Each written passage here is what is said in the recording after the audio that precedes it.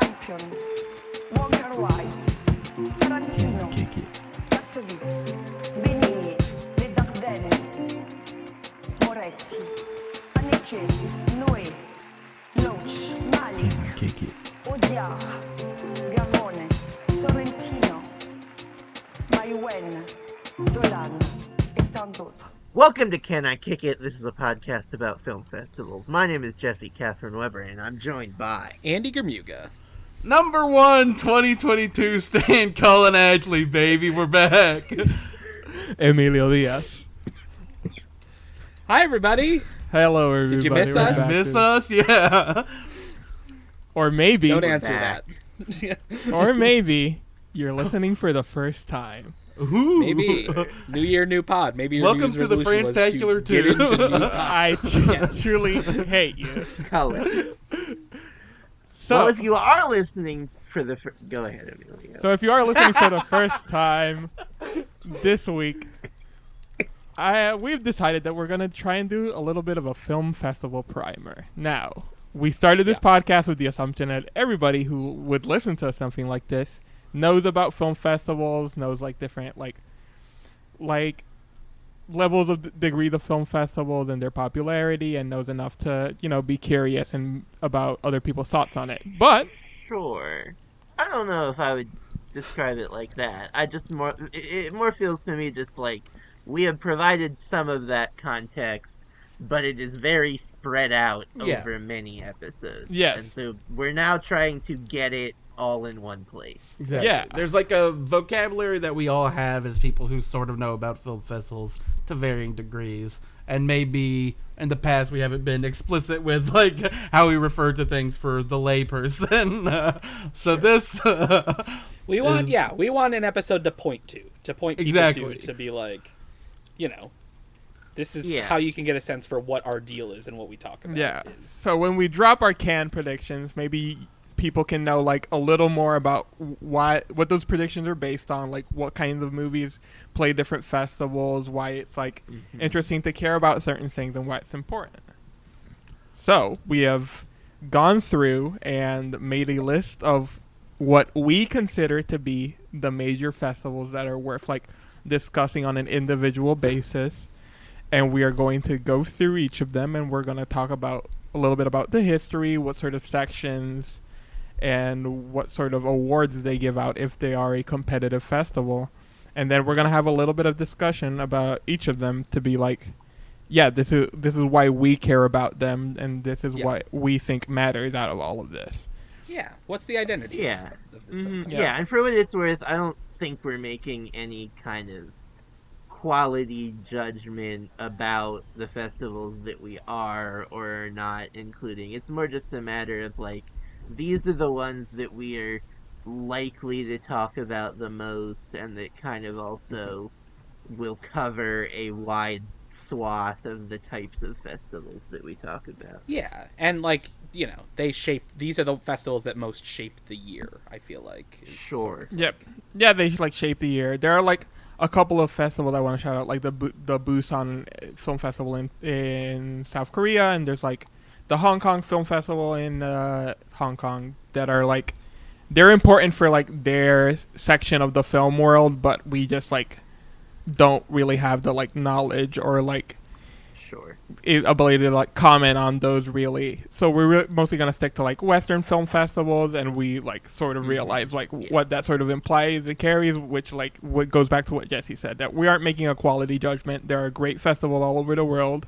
Support your local film festival, as I've said a million times. Yeah. But these are the ones that we perceive and like most people would say shape Yeah, and, shape like- the film festival world and like the types of movies. And like the film world just in general, like these are the festivals that you are most likely to know the films that are premiering. at Yeah. them. Yes. Yeah. That 100% for sure. Like, if there is any like more concrete way to try like why film festivals matter, is like this is where the films that you maybe have seen and enjoy premiere, and their like status at these sorts of film festivals are important to them getting distributed, and people these filmmakers getting more chances and stuff like that.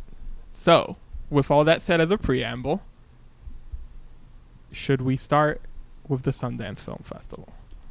Let's Yep. go, baby. Coming Do up. it. Coming up. Coming Yeah, right we're up. going Do we wanna- chronologically for a year of like, here's the film festivals as they Yeah, happen. that's in our the year. plan. Yeah, Mhm. we figured And the this first would. major one is Sundance. Yeah. Yeah, we figured like there is talk about like film festivals being like a circuit, but some people would use other words to Yeah. describe that.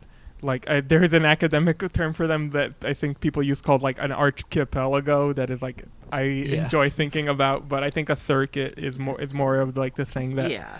that people can like tie themselves to. So I think it is like interesting to look at them chronologically and see like how one festival affects whatever is coming after it. And also like the structure of these festivals have also been affected historically by their like temporal placement within a year, as I'm sure Yeah. we'll get to it. But the Sundance Film Festival, it started in 1978 as the Utah U.S. Film Festival. It was created by Sterling Van Wagenen and John Earl of the Utah Film Commission. Wagenen left in 1979 to form the Sundance Institute.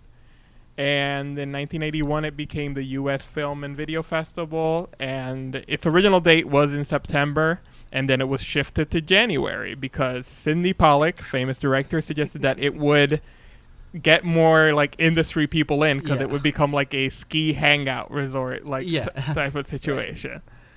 Check out our episode last year on the Entourage episode about Exactly. it. I mean, Yeah. truly, that is like Sidney Pollack's dream is Turtle and Johnny Drama hitting the slopes.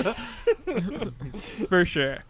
So then in 1991, it was renamed the Sundance Film Festival after Robert Redford's character from Butch Cassidy and the Sundance Kid. Because Yeah. Robert Redford, I guess this like brief history sort of skips over that, is like a sort of key figure in like the founding of Sundance. And a lot of these main names we mentioned are people who are like producing partners of his or business associates of his. So he looms large Sure. over the And- festival. Yeah, like he still is to some extent involved. Like he at least will still do publicity for I it. mean, he's like almost the mascot. Like, Yeah. I feel like you think of Sundance, you think of Robert Redford. Yeah. Right. Sure. But yeah, Van Wagenen was like the head of the production company with Redford.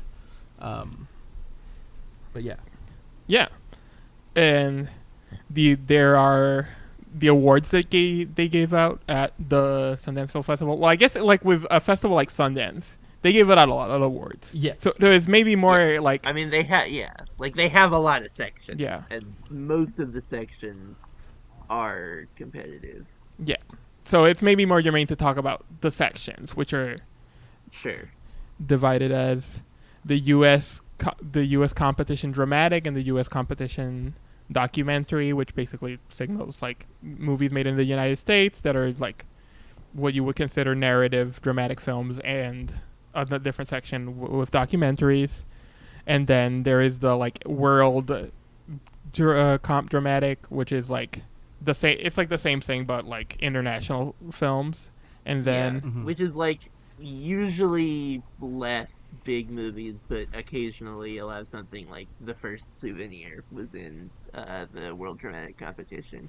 yeah, which is like sort of interesting to think. We'll get to this later. Interesting to think about because I think there are some like divides within like different festivals and different aspects of the film world of just like being like, well, there's English language film and there's everything else, but Sundance really is like putting a premium on themselves of being United States based, which is why something like the Yeah. Souvenir they would consider a world thing, whereas other places would just make it an English language thing and like put it in the same competition as other things. Sure.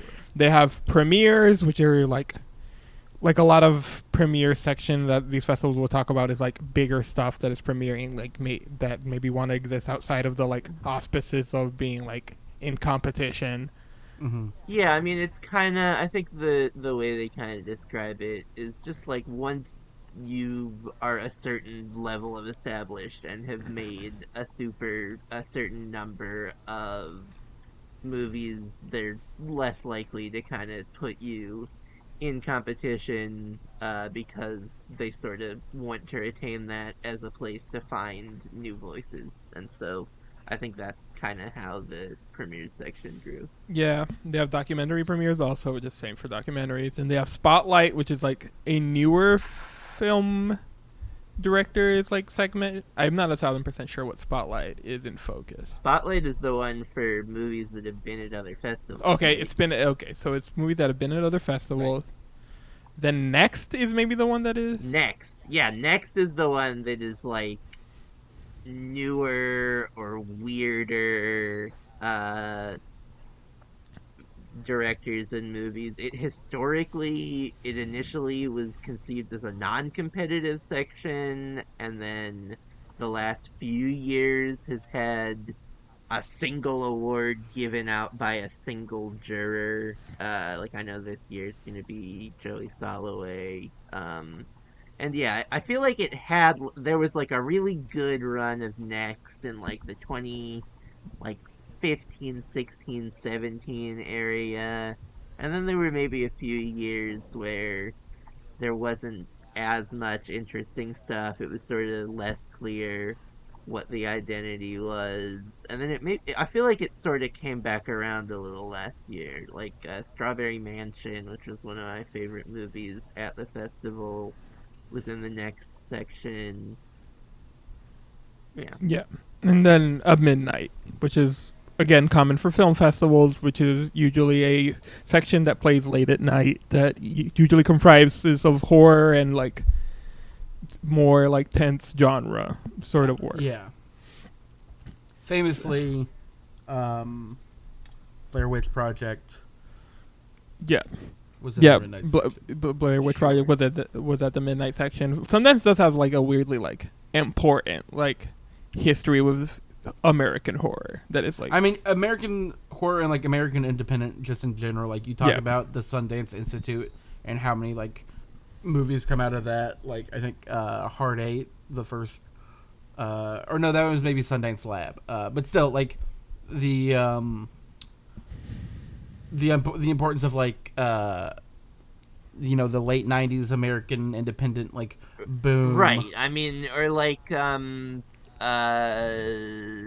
Sex, Lies, and Videotape, exactly. which eventually became the first American independent film to win the Palme d'Or, won the U.S. whatever, I don't know if it was called the dramatic competition, but it won the grand jury prize at the time, at Sundance before it was at Cannes.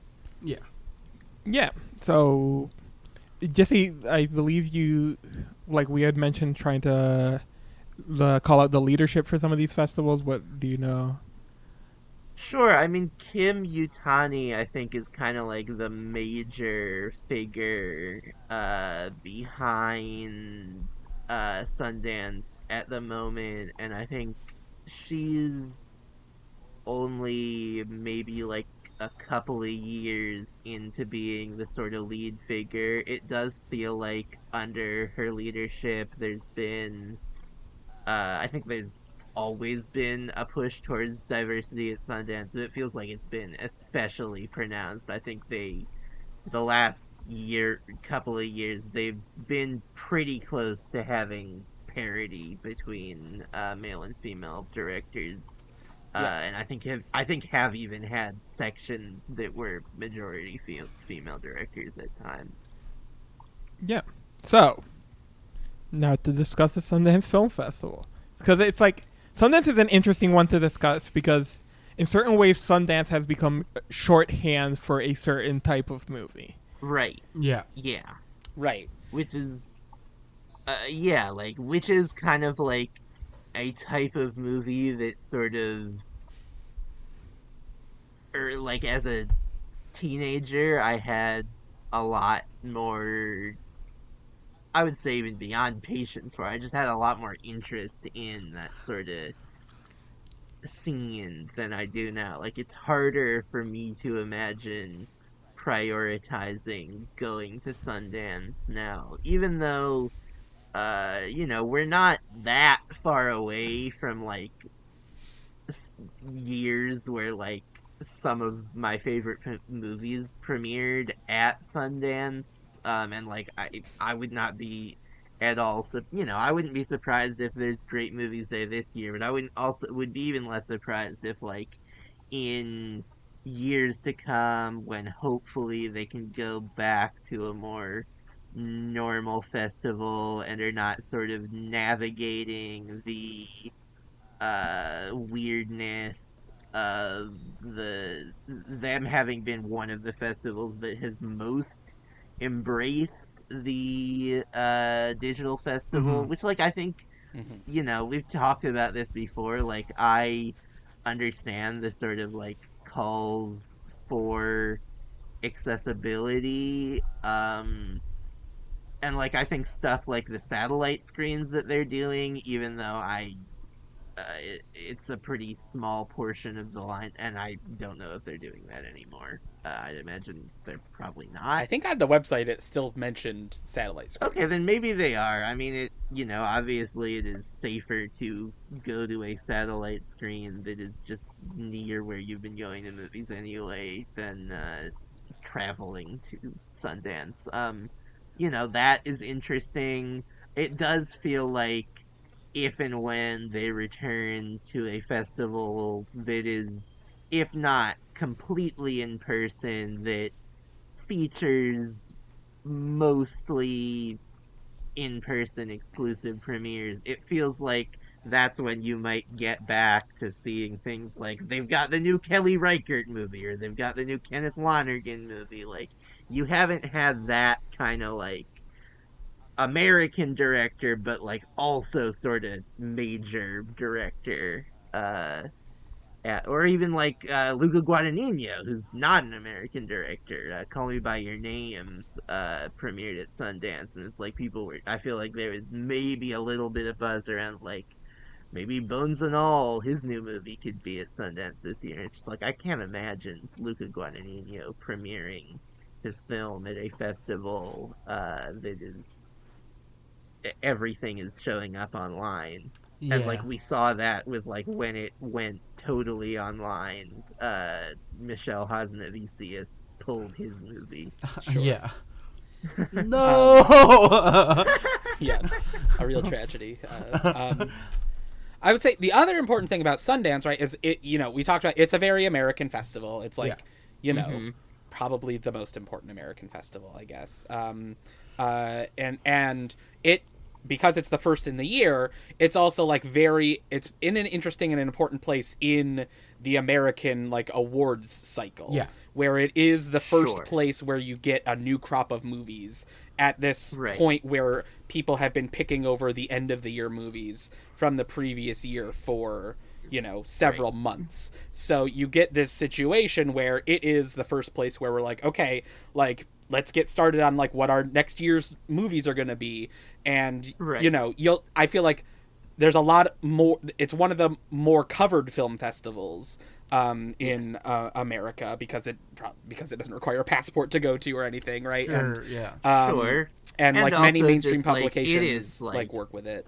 Yeah. Yeah, I think it is just exciting in the midst of like year-end list or post year-end list season and in the midst of award season to be like, okay, we're getting started with Right. Clean new slate, stuff hold, instead of this shit that we're sick of. right. Yeah, yeah. And then like the question always becomes with like Sundance hype become like those movies then Sure. have the longest road to walk in terms of maintaining hype and buzz, and so you people often get like down on like Sundance hype and Sundance movies in particular as far as like film Right. festival hype cycles and things getting overhyped, but I think that's partially a function of just them having so much longer to remain in the consciousness.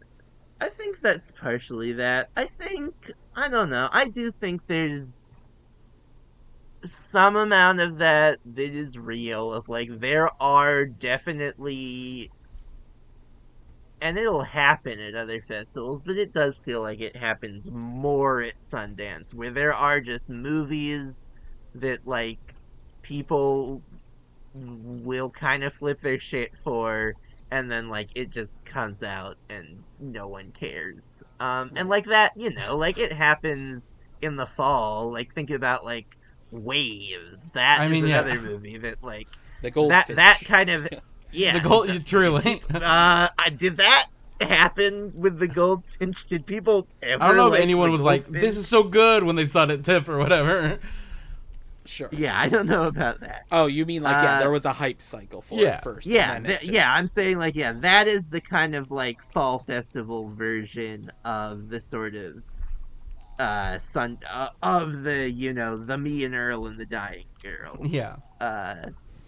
Yeah, and Or the yeah. patty cakes. Yeah.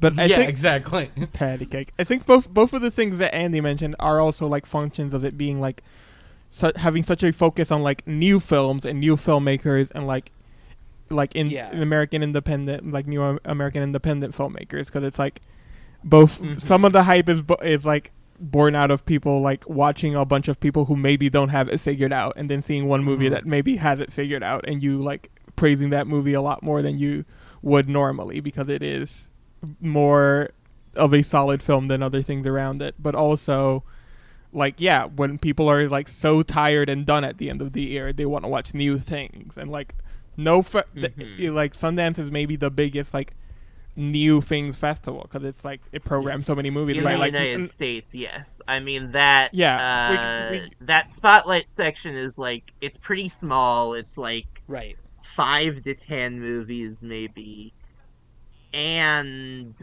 it's often like stuff that like was at like we were kind of saying a lot of the fall like, oh, I guess After Ying's just gonna be in Spotlight because it's not showing up at any of the fall festivals after having premiered at Cannes, or like Happening, which won the Golden Lion and then has played some American festivals, but like didn't really get programmed at like any of the major ones. With like the ones that we're going to talk about, it wasn't at, and so it even there, it's like kind of a venue to like reintroduce movies that are going to be may have premiered the previous year, but are going to mainly have their discussion based and release based in that year. Yeah, it's also like the sort of the market there is always leads to much like discussion, like you mentioned, Me and Earl and the Dying Girl like got a huge paycheck, and like something like Palm Springs like a couple years ago. That was like funny of like the we're gonna be the highest selling by 69 and cents. Like that honestly though that I feel like that was less of the like total bust when it came out. Like I don't know how it would have done in theaters, and it probably was not worth spending that much money on, but like when it ended up coming out on Hulu, I feel like it did fairly well. Sure, yeah. But just sort of that like Sundance, one of the things that I think about is just like movies so big there, like that's like a big thing. It's like all these movies, the market is so I don't think it is probably market. the festival where you're most likely to get like a big splashy headline that everyone's reacting to about a film. Well, it's that in Cannes. Yeah. Yes, Cannes. Yeah, also kind of. No, Cannes. Like with Cannes, it's weirder. Cannes, I guess it's like we'll get to it when we get to it, but it's like Cannes is a function of like the market that exists there. So it's like the deals at Sundance, I guess, are for movies that played at Sundance, whereas the deals at Cannes aren't usually for films that played at Cannes, except for like. I mean, there usually are some like major films that don't go in, like competition films that go into Cannes, at least without U.S. distribution. Yeah. I mean, there's deals made, but like those don't point. even always pick up distribution until like a few weeks after the festival sometimes. But there are like big deals at Cannes sometimes. Like I feel like it was like a big thing when like Fox Searchlight bought You. Sure. Yeah, and I mean Sundance also has like and like there are deals occasionally to be found, usually for smaller movies, but like sometimes bigger deals to be found at TIFF as well. Yeah, and Sundance also has the function of like the Sundance Institute and the Sundance Labs. It was just like also being a place where they try to foster new filmmakers with like financial support and guidance and stuff like that. So mentorship. Yeah, they sort of eventually start producing their own. Well, not producing in the traditional sense, but like Sundance is responsible for Sundance Fair in the ways that other festivals maybe don't. there's some of other festivals also do. There is some of that stuff at Cannes, but we'll talk about that later. But yeah, I think that's a good discussion. Sure. That's a good discussion of Sundance. Right. And yeah, and I mean, like, I do want to shout out, like, I mentioned that we want to shout out, like, accessibility and who can attend. Like, it is open. Sundance is like one of those ones where it's very expensive, and it does have the reputation of, like, you have to, like, really, like, be in the money to be able to, like, go and attend, especially as a non-industry person. Yeah. Though I guess it's like, is it expensive? Like, is Sundance expensive, or just being in part? Yes, I like buying tickets is generally quite expensive. Yeah, I feel like the Sundance. pass as well as lodging, as well as the lodging and the travel also being, I think, harder. Than some other festivals. I mean, without getting too I feel like it was a few years ago at least. I was like looking into like how much it would have cost like to buy a pass. I think like they have deals for like Utah residents and things like that. And right. Obviously, and yeah, like student I think they passes. are like students. But I think it was like for a sort of front half of festival pass was like pretty close to I think $700 or more, like American, which is like very very expensive for some of these festivals. When we get to comparing. Yeah, especially considering it is a festival where you will be more likely taking more crap shoots than other festivals. Exactly. Yeah. Right. It's a gamble. Yeah. But anyway, all right. we will now move on to the Berlin Film Festival. Yeah, I mean, we were gonna kind of very briefly pay lip service to kind of the festivals that are happening in the intermediate. I mean, the one thing that happens is like Slam Dance happens at the same time as Sundance, and that's maybe most worth mentioning out as like they have fully embraced the online festival in a way that like it seems potentially long lasting, which is interesting. Like you can just see their whole lineup for $10, and I think there was news today that they're gonna have like a year-round streaming app launching with this festival, but then also with year-round programming. And then the other thing that kind of happens is Rotterdam, which is like one of these kind of I don't know about smaller, but just like it's another European festival that like has some premieres and is also like a place where like sometimes something that didn't get as much attention at some larger European festivals might pop back up and be seen by a slightly larger audience. And it's also worth mentioning because I will be covering it, their digital edition, which is late January, early February this year. Yeah. So look forward to that. Yeah, for sure. But then, yeah. Berlin. So, the Berlinale. The Berlin Film Festival was founded in 1951. It was basically a group of people being like, every film festival in the world, like every major European like city in the world right now is like opening up festivals. Why don't we do that same thing? Because it's like, as other festivals would talk about, like Cannes really popped up like in the late 40s, Locarno also, Carlo Vivari, like lots of major European film festivals starting around that time. So Berlin decided they were. Their first couple of years, they had like a West Berlin jury to like pick and like award movies, even though the FIAPH, which is, I don't know if this will be the first and last time I mention them, but I'll mention them also, which is the Fédération Internationale d'Associations de Producteurs de Film, which is like a film festival like governing body, and they have a lot of rules for stuff. But like early on in Berlin, they were like, we demand that you can't have juried awards because you have not like met our requirements, so you cannot do juried awards. And Berlin just like sort of like skirted by and didn't do like international juries and stuff because they didn't want like the wrath of the FIAPH PF to fall on them. Which is like the FIAPF really like the sort of influence they have is like they control like certain markets and like press materials and like mobility is on that front, and like giving film festivals money and like on those sorts of ways. And the rest of the history of the Berlin Film Festival is sort of like a baby version of like the Cannes Film Festival history that we'll get into deep earlier, where it was like it expanded and evolved over the years. Like people wanted different things. People thought that it was like too Germany based, so other like festivals outside of it started doing like more international stuff, and then eventually Berlin was like, okay, we'll do more international stuff, come with us. Well, and that's how like a lot of its sidebars were formed. Those sidebars are its sections are its competition. Like many a European film festival has a competition. Usually it's around like 20 films. I feel like 20 is like the standard for like a European film festival competition. Most European films.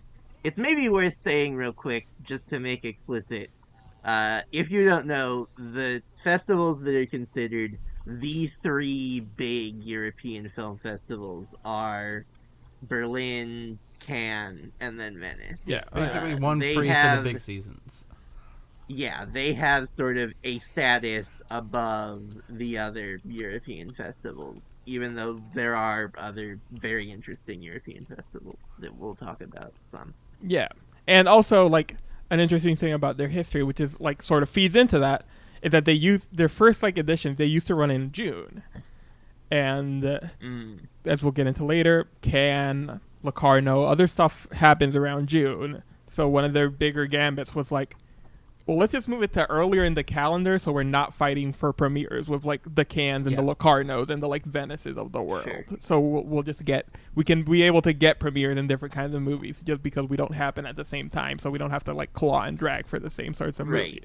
And that's sort of like divide of the year of like Berlin like March, Cannes May, and then Venice like late August, September. It's like sort of what gave them each the opportunity to be like, we're the major three festivals. We try to not compete with each other for movies that much, even though that sometimes does happen. They certainly do. Yeah. And like another thing that sort of has set apart the Berlin competition a little bit is that historically, and still sometimes currently, they have been more likely to have like big sort of late breaking US films that like come out in December too late to sort of do the festival circuit. They will hold off their international premiere and do that in Berlin. Yeah, sometimes sometimes American films will do that. Like we came out last year in America, and we'll just do Berlin next year. Which is like sort of a general rule for most film festivals. Is like it's okay if it's premiered in its home country, as long as this is the international premiere.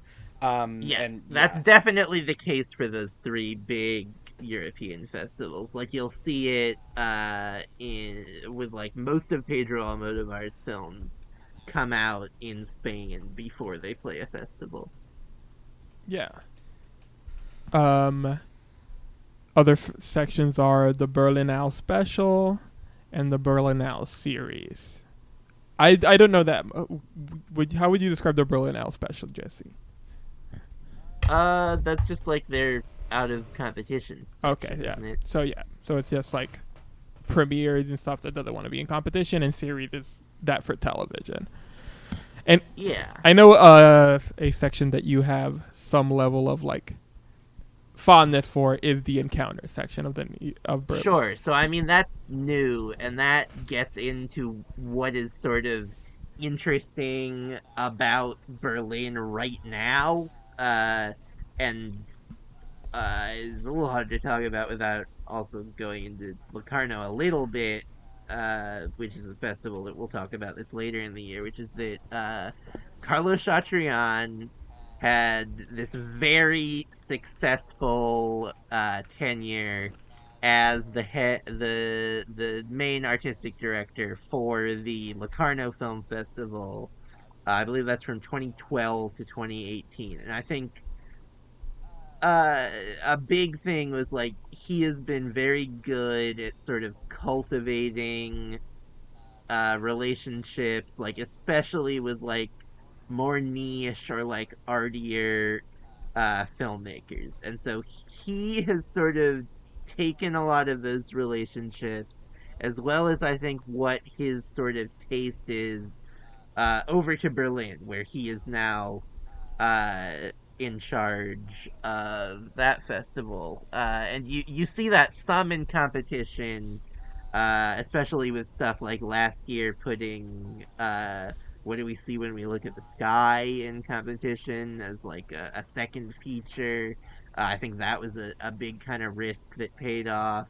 But then also in this section that he created in his first year at the festival, which was 2020, the Encounters section, which kind of just feels a lot like doing the Locarno competition at Berlin. And that's an oversimplification, especially because like some of the more Locarno-y things are just showing up in competition at Berlin. But yeah, that has been in particular like an interesting space for like newer or weirder filmmakers. Yeah, I think that's like what I think is one of the most interesting sections at a film festival right now. Yeah. And apart from that, we have like Berliner Shorts, which is like self-explanatory. It's shorts. Panorama, which chooses to focus on queer cinema. Forum and Forum Expanded, which is reflections on the medium of film. Which I guess those are like talks and interviews and stuff like that. No, a Forum has movies, and I think generally has like pretty some like also has like interesting movies. Like it's interesting to see Encounters emerging with such a clear voice when like they have had like Forum has kind of filled that role a little bit in the past of just like weirder, not as mainstream stuff.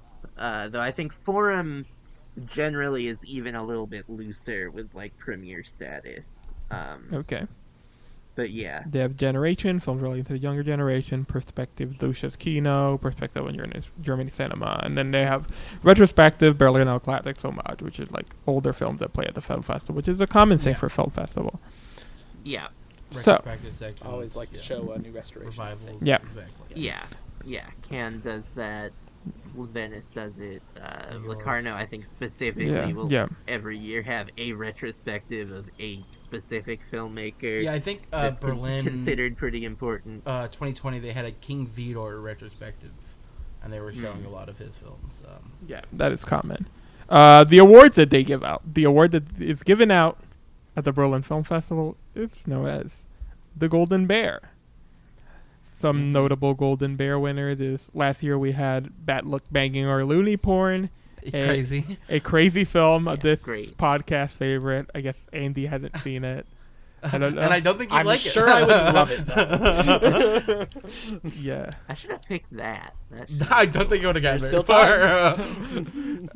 far. A Separation, that's Gar Farhadi's film.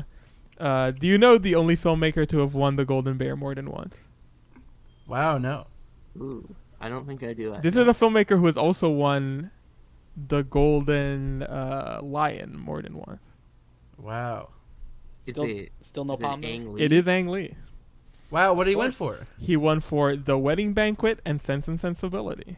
Hell yeah. Literally. What range Stay tuned that for the man plugs, has. baby. Yeah. So, Ang Lee, like, weirdly a festival favorite. We'll get... Yeah, Everyone loves he Ang won. Lee. He's like He won the Golden Lion like twice. He won it. Didn't he win it for back-to-back movies For for Brokeback Brokeback and- Mountain and Lust Yeah. Caution? maybe. Yeah, that's crazy. I believe that is. the case. Yeah. What a guy. Yeah. What a guy. Mm-hmm. Like, stuff Bring him back. we mentioned earlier of, like, movies that premiered at, like, in America before and then came to Berlin that won, or like Thin Red Line winning in 99 and then Magnolia winning in 2000. It was just like Right. those movies are like Magnolia, the 99 movie in America, Thin Red Line's a 98 movie in America, and they came And then, Berlin later. we talked about, there's an episode that we did in the past, you can go back and listen, where we talked about Spirited Away tying with what's his name? The Paul Greengrass. Yeah, the movie. Greengrass movie, Bloody Sundays. Sundays, where they tied, and that was sort of at the end of Spirited Away's 2000, that was the start of it, released that year, 2002 or whatever, where it premiered in 2001, and then that was also a crazy year because it was just a tie, but Yeah. yeah. The other awards it gives out are the Silver Bear, which is basically just second place that is self-explanatory. Well, yeah, but Silver Well, it Bear is calls a lot of also- its I other think, prizes silver. Right, Yeah. there is The Silver Bear for directing. for best directing. Yeah. Yeah. acting. Yeah. Yeah, I mean, acting is one of the more interesting awards they give out because last Right, year it yeah. switched, most awards and festival awards, it was gendered, and last year it switched to being non-gendered, just being lead perform. and supporting. Yeah, lead and supporting. Mm-hmm. I guess I don't know if they talked last year if that was that it will be the norm going forward. I guess I don't know. Yeah. They had announced it previously of this is what we're doing now. Yeah. There is a jury prize, a prize for short films, best screenplay, outstanding artistic contribution, which is Sure, that often. Yeah. I mean, it's a very similar lineup of awards to what Cannes and Venice give out. yeah. Those are That relatively. and that is a fun thing. standardized. That is a common thing many awards or many festivals do is they'll just let the jury make up an award or have a very amorphous award. Sure. That, Yeah, we didn't talk is, about it with Sundance, just an extra famously. prize. The The neorealism. achievement in neorealism given to Never Really, Sometimes Always in 2020.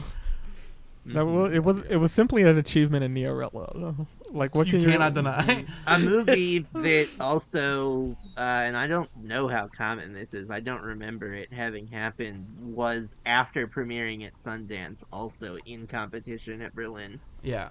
Yeah, so there's some DNA between those two, and yeah, I guess we can have a discussion of what do you all know and care and think about when you think about the Berlin Film Festival.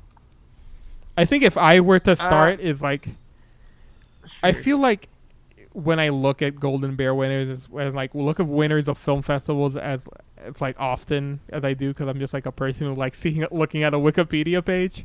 Exactly. I feel looking at winners and trying to determine trends is sort of weirdly indicative of what sort of the focus of a festival is. And it is interesting how in the early 2000s and 90s 80s there are a lot of American English language winners, Mhm. and then post 2010 there aren't any. Right. So it's That's true, yes. It's been it's been an interesting set of winners in the 2010s. Yeah, I mean I kind of got into this talking about Chatrian. I feel like I really didn't have a good handle on what Berlin's identity has been until he sort of took over, and now it feels like it has a very strong identity.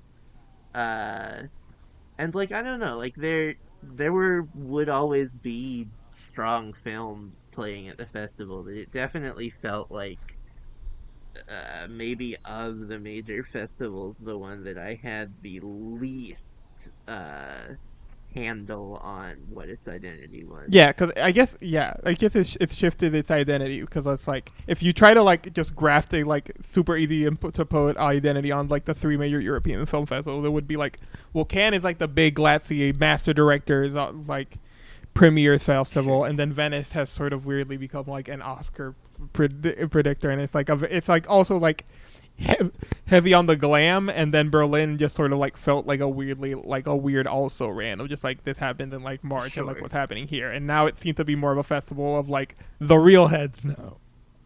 Yeah. Sure, yeah. Right. It has For sort of insiders. Yeah, Yeah. right, yeah. right, it sort of has taken on that maybe perception of being a little bit of a slightly smaller thing than Cannes and Venice, and been like, well, if that's going to be how we're going to be perceived, we'll kind of try and do that in the most interesting way possible. Yeah. Yeah. And I mean, like, if you're thinking of it from a American perspective, it is the one that feels like most reactive. Like it's not going to have as much of an impact on a movie like going forward in like terms of in American like distribution or American like awards. Like it often plays movies that have already had like its reception in America and that sort of thing. So like from that American perspective, I think like it has sort of like that like decreased profile, but then like now, you know, they can really embrace sort of the weirder, more challenging stuff that is makes it more like people who like really care about this stuff like respect it a lot more. Yeah. Yeah, I mean, even before this kind of current era they're in, like, you know, winning a Golden Bear was still a thing that Sure. would be helpful in terms of, like, American distribution, and like it almost felt like, oh, if you win a Golden Bear, maybe your next movie will be in Cannes competition. Like even recently that happened with like Nadav Lapid winning with or even like Ashghar Farhadi, I think, wasn't in Cannes competition until after A Separation won the Golden Bear. Yeah. Yeah, and it's like, in reading about the brief history of film festivals, a thing will surely say a lot this episode. There is like a like talk about like the shift of film festivals being like a center of taste to like a center of business, where like acquisitions happen and like Sure.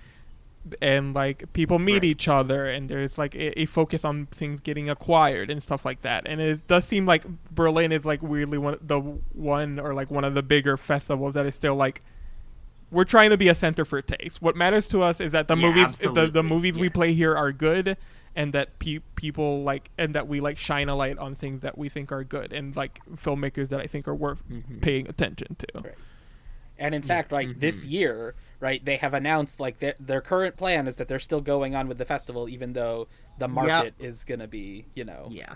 that's Yeah. the plan right now. Well, you know, obviously subject. And to when they say going on with the festival, they mean fully in person. Yeah. Yes, yeah. Apparently. They're not doing any virtual. Just sort of Yes. locating where it is currently, in like the you know landscape of film festivals, as we were talking a bit with Sundance about how they've like fully embraced virtual. I don't know. Berlin did screeners last year. I mean, they had a virtual festival only for critics last year. Yeah. Critics and the industry. Right. Yeah. I guess Um, the other thing they do seem to care a lot about critics. They'll often have critics on the jury, right, at Sure, Berlin still. that's something they've done, like Stephanie Zacharek and Justin Chang recently. I think other festivals used to, like Cannes and Venice, used to do that more often and Yeah. haven't really recently. Yeah. So, moving on, because we need to move on. Yeah. The Cannes Film Festival. Right. We all yes. know the Cannes. In Again, between- to really quickly pause us, in between, you've got two kind of smaller American film festivals in not small, you know, they're pretty big in South by Southwest Yeah. and Tribeca. Well, Which I would say are- South by Southwest is a big festival and a small film with a festival. small film Sure. section. Yeah. Yeah. Sure, but still is like one that sort of ends up shaping a little bit of like what the American independent film scene Yeah. looks like.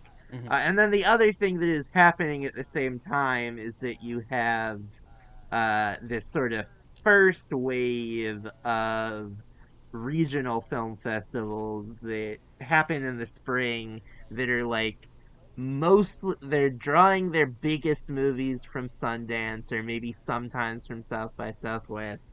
And then the other thing they're doing is like taking some of the movies that didn't get a big sort of that were at international film festivals that didn't really get a big U.S. push in the year that they came out, and that like ultimately may never get a full U.S. release. Yeah. Yeah. And like like the Maryland Film Festival has been a good example of that in the past. BAM Cinema Fest specifically is the American movies, but that's a sort of good example of that. Yeah. But there's a ton of them. Yeah. But then, Cannes. The Cannes Film Festival, our namesake. We all know and hear about Cannes. Yeah. Be like Cannes audiences. Boo. Yeah. Yeah. Sarcastically clap. Yeah. So, I'm gonna make this brief, but the history of the Cannes Film Festival is like a weirdly like important determiner of like the shifting tides of what film festivals matter and like what film festivals mean. Sure. And is also just like very weird politically. Yes. So the history of the Cannes Film Festival, let's just say, starts in 1932 with the creation of one of the biggest film festivals of all time, the Venice Film Festival. The Venice Film Festival started as like a post-World War I movement. We'll get a little more into that later or whatever. It to be like to create like a like peace like a peace treaty, sort of like everybody from around the world is going to bring their films and we're all just going to have fun times at the Venice Film Festival. And then quickly it became very fascist. Benny, What? if you have any idea of the history of Italy in the like late 1930s to like early and World War II, then you know that Benito Mussolini and a lot of like there was a fascist dictatorship, and that ended up like shaping the sort of like late 30s the Venice Film Festivals, which was still like the biggest film festival in the world. So a bunch of other countries and film organizations got around and was like, what if we didn't go to the Venice Film Festival, because that seems super fucked right now, because the biggest award they give out is called the Mussolini Cup, and we create the Cannes Film Festival. They put in the south of France because it was like, it's pretty, people will come. They planned to have the first edition in 1939. One day in, the Nazi invasion of Poland starts. They stop the festival. Nothing happens. So they just like put it on ice, wait for World War II to blow over. Yeah.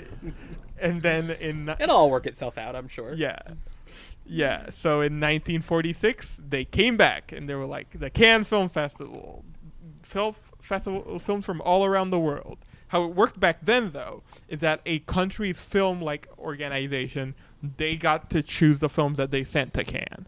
Mm-hmm. So it was more of like a like metaphor used to describe it, and like some of the literature I read was like, it was sort of Olympicsy, where it was like, this is the American film, and it's going against the Italian film and the French film and the like Soviet Union film, and it was like the main reason for creating it, and like its reason to be at that time was like to be what Venice was originally supposed to be, which is like a peace summit. It was like a cultural treaty of all these countries coming together, and then we're gonna determine the winner, like with a French jury, of being like, this is what a movie that we think is the most like says the most about like the human condition, and we think promotes like peace or whatever. So that was what the Cannes Film Festival was for a while. Until 1962, people got fucking fed up with that, and they were like, there are reasons to enjoy films beyond them being like important culturally or like promote some sort of sense of peace among countries or whatever. I don't think people started being like that. I don't think that is like the main reason we should award films and people should care. We should be promoting a sort of like some sort of aesthetic legitimacy. So in 1962, a group of French critics created Critics Week, which was sort of a thing outside the festival where they programmed a lot of like first films by people they thought were interesting. Yeah. And that's like a footnote. Eventually, like some of the Critics Week people came into Cannes and they shaped it a little. But what's more important is in 1968, there were student riots. Why did these student riots happen, you ask? Well, I forgot his name, but the leader of the French Cinematheque, which is like the French film culture. Isn't it Henri Langlois? Yeah, Henri Langlois.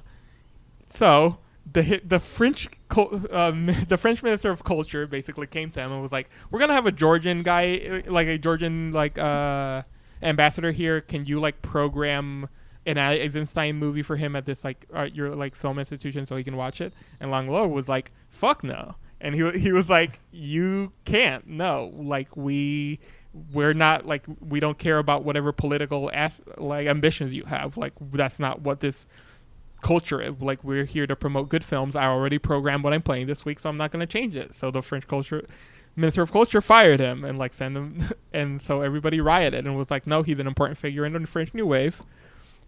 So this riot just leads to a festival created outside of the festival called what we know now as Directors Fortnight, created by a lot of important figures in the French New Wave, like Truffaut and Godard and other people like Polanski. So what this eventually causes is a shift, is that it creates pressure on Cannes to sort of drop the like, oh, foreign film associations have to submit the movie. No, we're gonna have a collection of people who program the festival and accept submissions, and what we are now interested in is like artists and auteurs and like an aesthetic appreciation of film. And this is credited with like the rise of like the importance of the film programmer, which was like sort of the people that Jesse was talking about with Chatrian in Berlin, of like the importance of a person who is like, I am the person who controls what kind of movies played at these festivals. And that is basically shapes what is currently the Cannes Film Festival. So, it's, we all know the Palme d'Or, which is its biggest award it gives out to its competition films. Other awards it gives out are standards like director, actor, actress, screenplay, grand prize, yeah. And its sections are competition, which is like a competition, usually 20 films. Un certain regard, which is film selected from cultures near and far, original and different works. So it's like some people would say that it is like B tier competition, where it's just like, this is like, they specifically try to say it's not that, but it's sort of hard to see it as anything else, especially when it is like a progression that often happens of like a director will premiere a movie or two at a certain regard and then eventually be upgraded, quote unquote, to competition. Yeah. Out of competition. This is just felt like it says what it does what it says on the tin. These are films that premiere out of competition. With Cannes, when it's like outside big importance in the film world, there are a lot of like big glitzy premieres, big like blockbusters we love. Yeah, Right, you'll get big blockbusters. Yeah. We've really investigated Cannes out of competition on this podcast. Yeah, that's boy have we. I mean, the other thing that happens other than the blockbusters that we've talked about a lot is there also sometimes will be directors who are kind of like, either they will make this calculation or the festival will make this calculation of like, they're sort of so venerable and respected that like they've sort of had their time in competition and they sort of just tend to premiere it's like an movies honorific out sort of competition. Yeah, and like, you know, people kind of move back and forth in that. Like Almodovar has premiered some of his movies out of competition and now is kind of back in the mode of like more often having his movies in competition. But yeah, special screenings that are just like movies that they like will screen at the beach or whatever, or just like they just like will screen them in different places. Cine Foundation, which is like film school and film school students will like premiere some shorts at Cannes. Then they have a different short film section which are more like for more established people. Cannes Classic, which is like retrospective, and then Cinéma de la Plage, which is like that is specifically the beach situation where they will screen Cannes Classic and out of competition films. Yeah. At the beach. Last year they did Lovers Rock. Yeah. Yes, I think. And now it's what, Cannes Premieres? Is that the new segment that? Yeah, that's this weird new section that they added last year. That's just like, here's some more movies. Yeah. A lot of them were like directors that have been in competition before. A year in, very unclear what that section is for, other than like take some more movies that maybe otherwise would have played at Venice. Yeah. yeah. Yeah, like that was maybe a weird situation of like a weird like by like a consequence of the pandemic. It was like maybe a weird double can year, so there was just too many movies. Right, like sort of they did that in addition to having a slightly larger competition than usual last year. So now, discussion of Cannes. Well, then there's those two autonomous sections. Yeah, the Director's Fortnight. Director's Fortnight and Critics Week still exist and are still run autonomously. And like both also have interesting movies. I mean, Director's Fortnight exists, I think, sometimes in that sort of similar zone to like what sort of maybe Berlin is like a little bit, and what Locarno is sometimes like a little bit of like stuff that's like a little more out there, a little weirder. It's like sometimes I think there are directors and or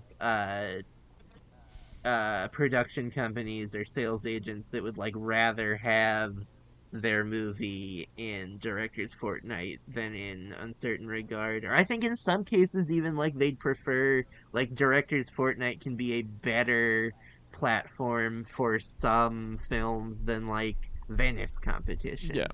Cause I think like the main this is not to like jump on what Andy's like sort of segment is at the end, but like the main distinction between Director's Fortnight and the rest of the festival is that Director's Fortnight is the only section that is available to anyone. It's like you can just you can buy a normal person can just one of those buy a ticket to a Director's Fortnight film and watch it, which is different than the rest of Cannes, where it is like an industry event for like critics. You and have to be Which is accredited pretty- in some way, either as press or industry, and there is like a very limited couple of programs for like just layman like film fans that you can sort of apply to. Yeah, I mean, there's like the 3 days in Cannes program for young people, and then there's like if you're in like a film society, there's like a weird accreditation that you can apply for. Yes, but yeah, I mean, it is unique in that among. But I don't know of any other festivals that are not really open to the public. Yeah. And I mean, like, so obviously there's different levels of accessibility. Right. And like, we didn't really talk like Berlin, like a lot of local Berlin people probably go to the Berlin Film Festival. You can just buy tickets for the movies like we'll talk about with New York and TIFF, how they do their sort of rush. You can do that at Berlin, just buy. But like, do Cannes residents like get like, is there like a Cannes pass to get in if you're a Cannes resident? Like, I don't imagine that there is. I can't imagine that. I think the director. I mean, I don't know how many people live in Cannes. Yeah, that's also the other. Cannes like is only famous for the film festival and also like I guess the beach, right? Yeah. Like it's like it's as like a vacation. Yeah, it's like a vacation destination. Yeah. Yeah, it's like there are people who live in Ocean City or whatever, but it's not a lot of them. Yeah.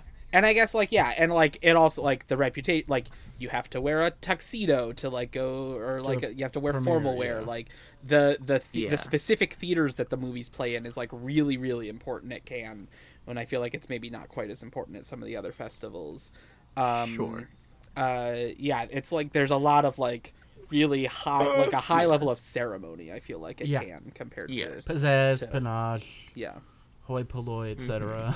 And there's like we referenced it earlier. There's like the audiences are famously like give extremely long standing ovations and also will boo the movie. Like it's like, I mean, when we talked about France, our guest Jordan Kronk said that they clapped sarcastically, which is like the Frenchest thing I've ever heard.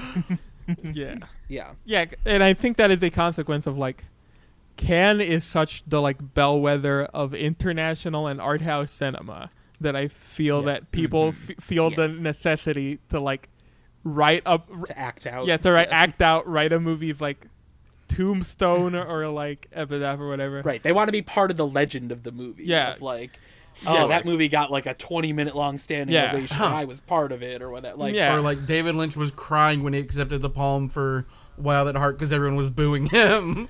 Yeah, because Right. it's like people trying to determine a film and filmmaker's worth in that specific exact moment of just being like, this is the first. Yeah. This is the first and most important word that will be said on this film is whether we clapped at it sarcastically or earnestly. Otherwise, Yeah, or like I think they recently have been like, okay, they recently have changed some of the policies around like embargoes and like critic screenings. It's like, I think this came from like a couple of things. Like I think the two things that maybe led to this were the Last Face and the Sea of Trees, of being like, okay, we can't have a movie that like plays for critics, gets trashed, and then has a big red carpet. It was a weird vibe, and like I think Sean Penn complained, and they were like, yeah, we'll do something about it. You're kidding. Sean Penn was in his feelings. Yeah. that's why they honor Jude Law every year there too. Yeah. He's like, why are you being so mean to him? He was only in a few movies. But yeah. Yeah. I mean, yeah. What it's like, it's Cannes. It's like it's like the Palme d'Or is probably the most prestigious single award a movie can win. I would Yep. guess. Yeah. Next I to mean, the it's Palme like d'Or, of course. Mm-hmm. It's like, yeah, I'd love to go to Cannes. It sounds Sure. also, very hard to do. Right. But There's a lot of waiting in know. lines. Waiting in lines. yeah, though that I think there was less of that. I mean, sure, in this pandemic last times, year yeah. because but I think they probably have permanently moved to like an online ticketing thing. seating, ticketing, which Sure. I think a lot of festivals have done, probably for Yeah. the better. Yeah. But yeah, it's like I can look at my top movies of 2021, and the top 3 were all in competition Yeah. at Cannes, and another one in the top 10. It's Yeah. like, Right. Yeah. And I guess like the other thing about its reputation, like it does have a reputation for like being like a boys' club, for being like a little like slow to recognize like new and exciting emerging talent. Like there is sort of that like that goes along with that. I feel like it has like that sort of sure. the diversity issues that like we talk about in all sorts of aspects of the film industry and the film world, but it's especially acute, I feel like, in some of the canon. Sure, maybe. Yeah. Yeah. They have.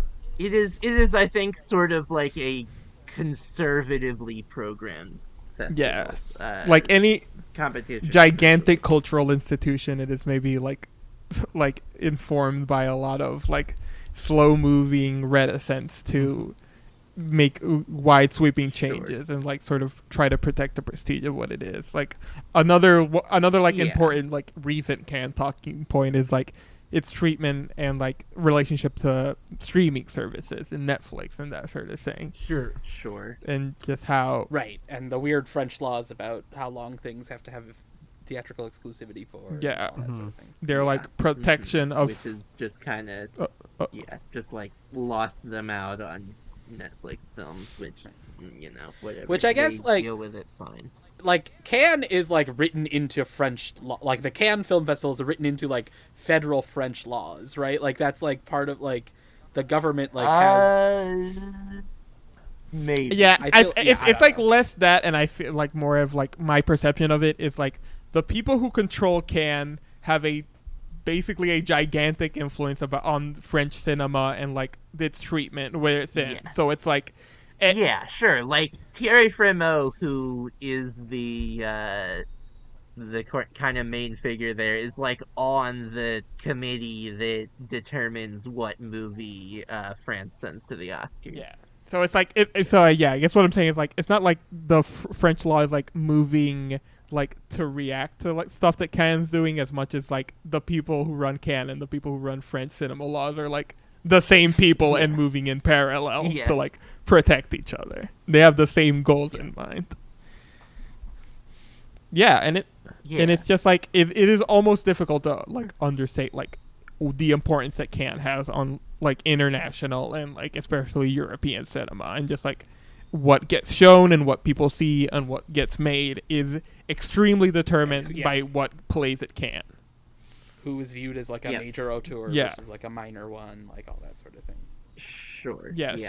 And like I think another thing in terms of like them being sort of conservatively programmed is that they will sort of stick with filmmakers past sort of what is their like maybe prime of like public reception and respect. Reception, thinking about like Ken Loach or the Dardennes, Right. or like I mean, again, there's Sean Penn, who like Sean Penn was never like a towering figure of world cinema, and they've also stuck with him. I mean, at the very least, Sean Penn at one point was an extremely famous movie star, and he's like not really that. Yes, and like he has been. Was he the president of the jury one year? Maybe not. I can't remember. I do think if Cannes went back to a send us one film from your country for representation this year, we as the country America would have sent Flag Day. Yeah, definitely. Yeah, that's almost a fun like experiment to be like, what is this country's movie? I mean, it. You know, we have the best foreign language film Oscar that is basically that, except for the United States. Yeah. Yeah, if you want to see what Cannes like, watch Hong Sang-soo's Claire's Camera. Yeah, and of course, Mr. Bean's Holiday. Exactly. And much like Sundance, watch the two Entourage episodes. Entourage episodes. That is the syllabus. Yeah, I was here reading a bunch of books when I could have just gotten everything from there. But yeah, Cannes is very important. We have talked about it many of times. Yep. Listen to our old episode. Yep, we'll talk about it more. Yep. Sure. Moving on. What's in between? So then, like, like over the summer, you have like I think some of those American regional festivals continue into the summer. You have Karlovy Vary is like a kind of interesting, pretty old festival that happens in July. But then the next kind of major festival on the calendar, which is sort of positioned as maybe like the fourth biggest European festival after those three. But it's like a pretty ones, big gap. I feel like. We'll talk about it. Is Sure. Locarno. Yeah, it's the Ringo of the four. If you wanted to call the European Film Festival the Big Four, it is the Ringo. I mean, sure. Like, Locarno is closer to like festivals that we're not talking about, like San Sebastian and Rotterdam, than it is to the three big ones. Probably. I think we're just kind of talking about it as an excuse to talk about some of those smaller European festivals. Yeah. Though I think Locarno it does have maybe like a more specific place, or has in some past recent years than some of those. Yeah, like with we'll get into it after, but like with Locarno, I feel like there are filmmakers that you can point in and be like, that's a Locarno guy that got started or like got his like influence from like being played at Locarno a bunch of times, which is not a thing I really know exists with like the San Sebastians of the world. Yes, San Sebastian is more of just like stuff that doesn't get into their competition is like composed of like a lot of things that like don't get into Venice competition and then premiere at Toronto and then play in competition at San Sebastian so that they can be in a competition. Have a laurel. But just to do that history briefly, it was founded in 1946. As I mentioned, that's the same year where like Cannes really started back up. Like around that, like post World War II, there was a huge boom of just like every like I think that's every European big European city was just like, we need a film festival. That seems like the big new thing to do. Film seems like the exciting medium to like promote people. I think it was also like a weird like everybody wanted to be involved with the art and get artists into their country, and having a film festival was like important for that. An interesting thing about the Locarno founding is that it was I think towards its founding it was more supposed to be like, because Locarno is set in Switzerland, which is not a thing I used to know because I was very dumb and I didn't know that where Locarno was in a city, Sure. and I saw Sure. that like most of its like the literature about the Locarno Film Festival was in Italian, because they're just parts of Switzerland that speak some Italian, but Yes. Locarno was like sort of created with the intention of being like an Italian film festival in Switzerland. Like most other film festivals are like, they at least in their founding would try to be like, well, we're going to promote national cinema. And it's like, if we have a film festival in France and we want to show a lot of French films because it's important to promote national cinema. Sure. If we have a film festival, I mean, I think this happens plenty of, like, there'll be there's yeah, French film festivals in the United Yeah. States, or yeah. Spanish film festivals or whatever, like American film festivals in other countries. I think there's maybe a big one in Warsaw. Yeah. But yeah, those usually don't become like the major worldwide film festivals that people travel for. Yeah.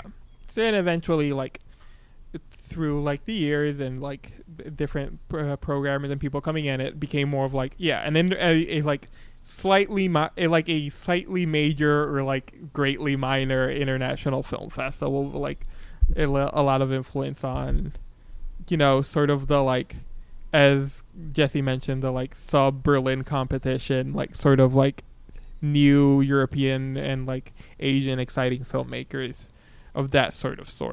Its biggest award is the Golden Leopard, which fits in with the like theme of every other European film festival of being like a golden something. I guess I was gonna say they're animals, but I guess a palm isn't an animal.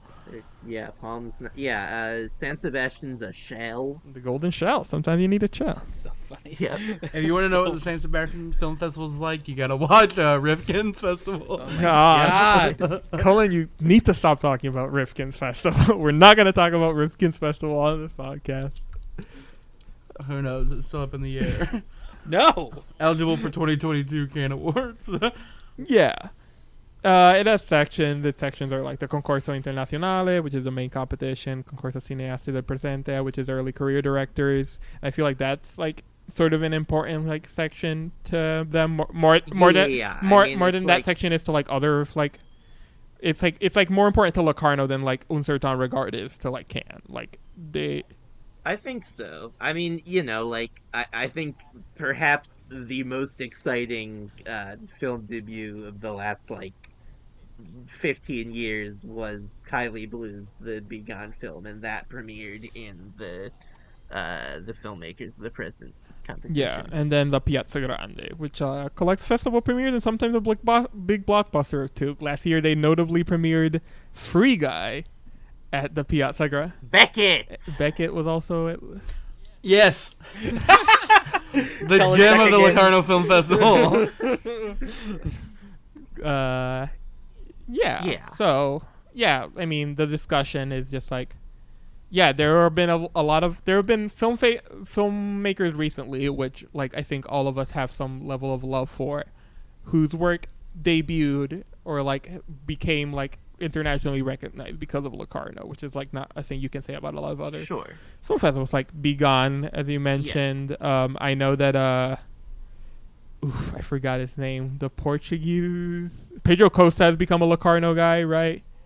Well, right. So this is so this is kind of how it sort of has existed, is like people like Pedro Costa is a big example and was kind of sort of the culmination of this era of like we talked about Colossal Youth the same week that we talked about Mr. Bean's Holiday was like a famously disastrous Cannes premiere for someone who is considered like one of the major directors of world cinema, and it just like it didn't work at Cannes.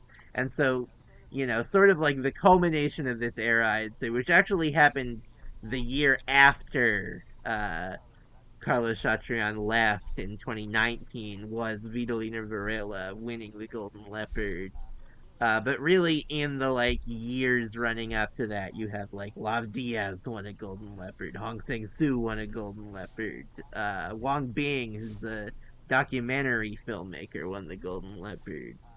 Albert Serra won one as well. These are all like big names that just like aren't mainstream at all.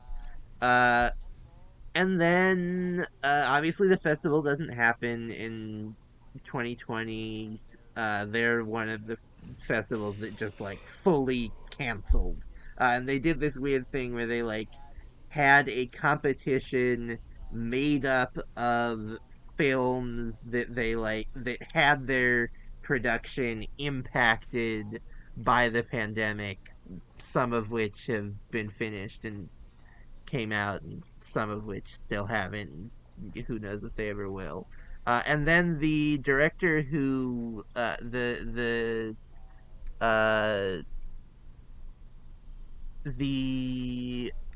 replacement for Chatrian, Lily Hinston, who had that pretty successful 2019 festival, after the non-festival in 22, stepped down for it was just like creative differences. And so they now had this 2021 festival.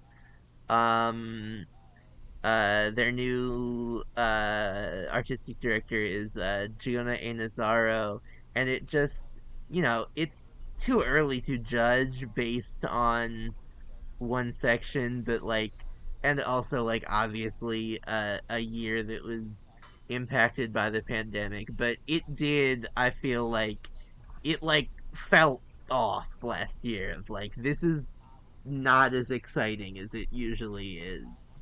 And I mean, maybe part of that is just like it's always going to be a lot of newer filmmakers, and like maybe there still are sort of to come films that will sort of emerge from that filmmakers of the present competition. It is just like very early to judge, but it does feel like there's not the like sort of exciting major world cinema directors sort of at that festival, and like it is sort of easy to see like Berlin taking that sort of spot and being, especially also having encounters, and be like, well, where is Locarno gonna get their movies? Like directors like Matthias Pinheiro, who had premiered in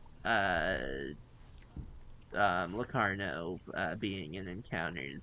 So it just like, I would imagine they will have very good festivals going forward, but like it is interesting to look at them and how sort of their identity is shifting. And I feel like there was sort of a vibe this year of like maybe there's ways in which the festival can be a little bit more audience friendly, and like obviously there is that Piazza Grande, but like the movie that ended up winning this year, which I think was pretty well received, I think was like a Indonesian like kind of thrillery movie. So yeah, it's just interesting to see. It's an interesting festival right now. Yeah. I don't know.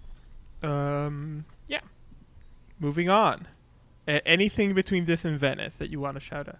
I don't think so, because it's the same month. It happens Yeah. late, Locarno's at the beginning of August. I mean, there's the thing that happens during Venice, which is Telluride. Yeah. I mean, Yeah. We can my and I guess, shares some of the movies. I guess this is for new listeners, so I was gonna say that, as I've always said, but Telluride's a fake film festival. We don't talk about stuff. Sure, it happens on an American island. Sure. Like as far as accessibility, Telluride is a public festival, but the one that is most just like, this is a festival for rich people and awards pundits. Yeah. There's just the filmmakers who go to it. I think, I guess that's always been my takeaway from Right, Telluride. like, It seems yes. like filming. it just seems like Guillermo del Toro seems to have a blast at Telluride. Right. They always take Yeah. the class photo, right, of all the artists there. Like Yeah. they're Yes. really big on that at Telluride. Yeah. Anyway, that's getting ahead of ourselves. But anyway, Sure. the Venice Film Festival, Venice. Italia. Italia. Mamma mia. Yeah, it as I mentioned with the can history, started in '32 as a peace thing, sort of slowly morphed into a weird fascist thing under Mussolini, and then post like World War II, it had a weird history of just like trying to start back up, and then it like went back down. It was weirdly an inconsistent festival Right. for a lot of years because it was just like basically Cannes stole all of its lunch money, and Italy was like in a very like weird period of political turmoil. So it was just like there were like periods of Italian history where people were just like, why the fuck are we paying for a film festival? Like what are you doing? Like what is this? But then eventually in 1979, under the stewardship of Carlo Lisiani, stewardship, but which mostly seems to be like, you know what if we just do what Cannes is doing right now? And they were like, yeah, we're gonna have an international jury, we're gonna take movies from all around the world, we're gonna have a big glitzy premieres in Venice. We still have like a pretty like nice looking theater to debut all these movies. We can just invite people and people will have a good time here. And that is just like sort of what Venice is right now, even to a certain extent. Yep. Its major award is the Golden Lion, which goes to films in competition. Then it has its Silver Lion for Grand Jury Prize and the Silver Lion for Best Director. Then it has the Volpi Cup for actor and actress, and it has an award for Best Screenplay, a jury prize, all that typical. One of the few novel things about the Venice Film Festival that other film festivals like don't really do, or at least give this much of a spotlight to, as it being a juried award, is the Marcello Mastroianni Award for Best Young Actor or Actress. A lot of times will just go to like a 26 Someone in their like Debut. mid to late 20s. yeah, 20 Yeah. The weirdest one is Mila Kunis Kunis. winning it for Black Right. Swan. Who was It's like they didn't well even watch that established 70s as an show in actress. Venice. Yeah, right. Had been on multiple American television shows for like 10 years. Yes. Yeah. They Had don't been know Family the Guy? lead Yeah, of right. movies. Right. Yeah. I guess that's they really hate Meg just like everyone else. So they don't Yeah, care yeah. to learn who the actress is. yeah. Berlin also does a like emerging talent award. I think it's like the Shooting Stars Award. For an actor? Sure. Yeah, But for it's European I don't. talent. But I don't think it's awarded by. Not like no, yeah, Primary it's not. competition. It's No, not yeah, decided the upon. It's just the like an Venice honor, jury yeah. is tasked with picking Sure, out who's yes, gonna yes, win exactly, that award. yeah. Yeah. Then it has an out of competition segment, as all of these do. Last Duel was out of competition thing. Dune. Right, Last Duel and Yeah. not House of Gucci, which is interesting.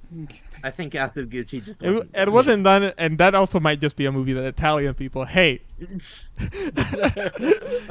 is racist. Yeah, they'd be like, Yeah. what the? I went to a movie. I didn't want to look at a mirror for 2.5 hours. I will say, Jared Leto in House of Gucci does look like a lot of the random guys you see on a Venice red carpet. Yeah, any sort of like black and white Wikipedia photo of some guy who like he like gave the Mussolini Cup. He was the one person who wanted to keep it, and it's like Jared Leto from House of Gucci. Yeah, then it has Orizzonti, which is like, that's like her. Very similar to Yeah, or certain regard, or I like the think. Berlin segment we talk about. Just like like newer like emerging Right. films. Yeah, translates to Horizon. Yeah. Venice Classics, which is, as always, it's restorations, old movies. The Sconfini, which is just like movies that are like less than 60 minutes. No, more than 60 minutes. So it's just like More. So not okay. shorts, but not longs. no. I guess it's just like a weird thing, like a segment that is like, we're not sure if these are movies, but they're longer than an hour, so we can just program in them. And Sure. Right, they show like TV series, Yeah. crossover Oh, productions, sure. like art house and genre. It's like a weird catch-all. I feel like for just like Sure. uncategorizable things. I don't know. Yeah. I imagine it's where what was it? Scenes from a Marriage like played at Venice this year, right? Yeah, they don't So it really must do have been television that. section, so that Yeah, makes sense. yeah. And then they have a virtual reality segment, which is just like, hey, they seem more into the virtual reality segment than any other festival. I guess apart from like if you're if Sundance. That's true. Sundance has it. The other one Sundance Yeah, is the one- pretty big. It was big when Sundance was doing Yeah. in-person festivals. but I think the one I think about is more like South by Southwest, but that's like where because, sure, South because by, there's right. just like so much Oh, tech right. there, where it's just like, is that part of the film festival? Right, Or is that yeah. part of the games? I mean, yeah. part? What is the connection to the film? What festival at South by is the question? Like, how much is it Yeah. connected to the film festival? Yes. They have their own Critics Week that is just like Yes. sure, and then Yeah, it's also Critics Week. It's where the current Locarno artistic director was before he was Venice Critics And- Week. Giornate, they've yeah, got. Giornate is the last one, which is like them promoting Italian films. Yeah, and like Italian filmmakers associations. No, Venice and Why to Care. I mean, it is, as we mentioned. I guess like last year. What won last year? These last 2 years, I don't think have been. Happening. Happening. One. Happening won the most recent one. Nomadland. Okay, before Nomadland. Yeah, it was Joke before happening that, one after a big streak of, Of like Oscar Boring this American movie has been Oscar. coronated as Yeah. an Oscar frontrunner. I guess it's Shape of Water, Roma. Joker. Joker. Joker. I mean, it's I very know funny, that the one. Joker one. Yeah, it's so funny. The We great- have talked about it so much, but we will continue to Yeah, do so because it is right. so I funny. mean, yeah, me and Amelia were sitting next together at TIFF at the Lightbox bar, and we're like, Joker? What? Yeah. Great memory. Really Yeah. funny. I mean, Joker one was like that was like especially funny because it was also people already dreading because everybody was like, I guess the Roman Polanski movie is gonna win, and then what happened was somehow right, crazier. yeah. The Clown Prince of Crime. yeah, snuck in. Which it does sound like what may have happened is that Martel was like, "Fuck they, you." they tried to give it to Polanski, and Martel was like, absolutely not. Go into Joker. Yeah. People like the Joker. But yeah, I mean, I think what my perception of Venice is just like, well, Cannes is obviously a gigantic film festival. It's like the most important one with a lot of like industry connect and obviously has some importance in America. But they seem committed to be like, no, we're the international art house. Like that is our lane. That is like the sort of taste we shape and what we're at. And Venice is like, Sure. we'll take all the American stuff you can get. We'll like Right. I mean, it also it's a mutually beneficial relationship. It fits in better with the sort of American big movies come out or Right, big calendar. like adult movies come out in the fall. Yeah, it fits in better for the. And I think that's part of why like Cannes is sort of comfortably being like, yeah, we don't really need Netflix. Like, would we like to have Power of the Dog? Sure, but like, ultimately, they're not that concerned. Yeah, Yeah. and it's like, But yeah, yeah, I feel like, yeah, in recent years, Venice has been, of these three major festivals, the one that has the most movies in competition that are just like, what the fuck is that? That's not a real movie. yeah, Yeah. yeah. I mean, it's like the, I mean, like, the very all- interesting contrast of what the fuck is that movies to like Joker. And you're just like, okay, Sure, yeah. And, like, also, like, Cannes does it, too, of, like, Cannes has to have so-and-so many French movies. I think it's, like, it has to be at least 3 or 4. Same with Venice. I don't think Berlin has a quota on German movies, though there are. Maybe there is. I mean, there are usually some German movies in Yeah. competition. But anyway, I feel like, often there are some very good French movies in competition at Cannes, though sometimes not the best French movies that are at the festival. But then there are also just like some, what is this? And then I feel like the Italian movies, it's usually like there's one, maybe 2 big Italian movies, and then 3 movies that no one in the United States will ever see Yeah. unless they're a critic who goes to Cannes. Yeah. El Buco To though. Venice. To Venice, El yeah. Buco. Yeah, you get your El Bucos Trey too. Piani. It's great. That was it. That was a Sure, can. that was a can, yeah. Yeah. I mean, but hand yeah, of that, like Mario Martone is just like he's got movies in Venice competition all the time. No one in the United States has ever seen a Mario Martone movie. Yeah. Yeah. Yeah. Yeah, and I mean, like, you know, Venice is also an interesting, like, in terms of international, because it is so close to the start of other festivals here. Like, Yes. you'll often, I feel like, see, like, bigger American critics, like, will have to choose, like, am I going to Venice, or am I Right. going to Telluride, and like, and then, yeah. like, they'll go to, like, Right. Like it's like you can't go to both Venice and Telluride unless you like leave for Venice a weekend on and come day- back. Yeah. Yeah. Which would be, You can go to both Venice and Toronto, but I feel like it's like just tough travel wise. Yes. Yeah. And not many people do it. yeah.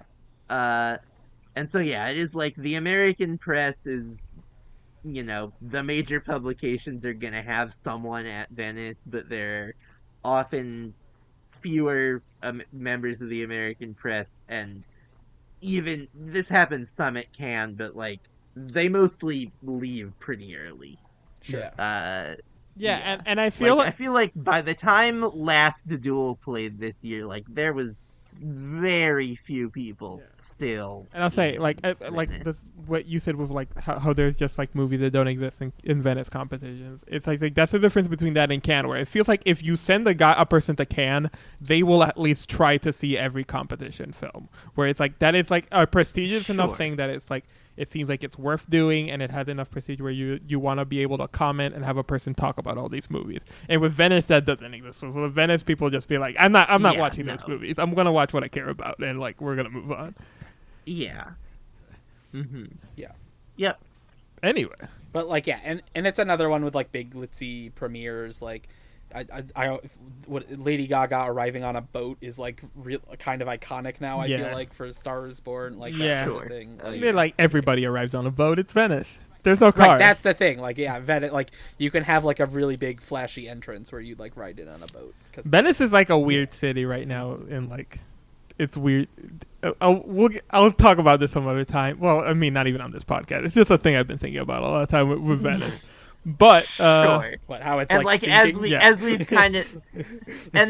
we've kind of half said, Telluride, which is like a big American awardsy festival, happens Labor Day weekend, and like Venice starts the Wednesday before that. Right. So it is. And a Venice weird is Venice like scheduling is thing. Venice fully 2 weeks, or is it? Like 10 no, I days? think it starts on. Yeah, it's like 10 days. I Sure. think all of these. Most of them European are 10 festivals days, Are like yeah. 10 days. They start on like a Wednesday or maybe a Tuesday, and then like And they run 2 weekends. by the next Sunday, it's like we're doing encore screenings. yep. And then yeah, the next week you get Toronto. Toronto, a festival we have all been to. Sort of the origin point for this Right. podcast. It was launched. Oddly enough, Sure. Yeah, the first time any of us met in person was in Toronto at the was Toronto Film Festival. sleeping in a bed and a ton of mosquitoes flying in a room. That's right. Yeah. Well, me and Emilio had spent 10 hours in a car. Sure, yes, I did, Yeah, yeah. that truly is like within like 10 minutes of me and Cullen meeting in person, I did open a window and let hundreds of mosquitoes into our Airbnb. I was not at this Uh, Airbnb. Luckily. All right, and That's then now good. the New York Film You, Festival. No, I mean Toronto. We've talked about Toronto so much and how like it's so weird because of the pandemic, and also I've been talking about like rumors about like stuff that's going on with Toronto that maybe is irrelevant to just like do your Yeah, Emilio, go. introduction. I mean, Yeah. whatever. The brief history of it is like it was started as basically the Festival of Festivals in 1976. That was Yes. its literal name, and then it went through changes over the years. It's like a international like film market was it started there, and it was like Right.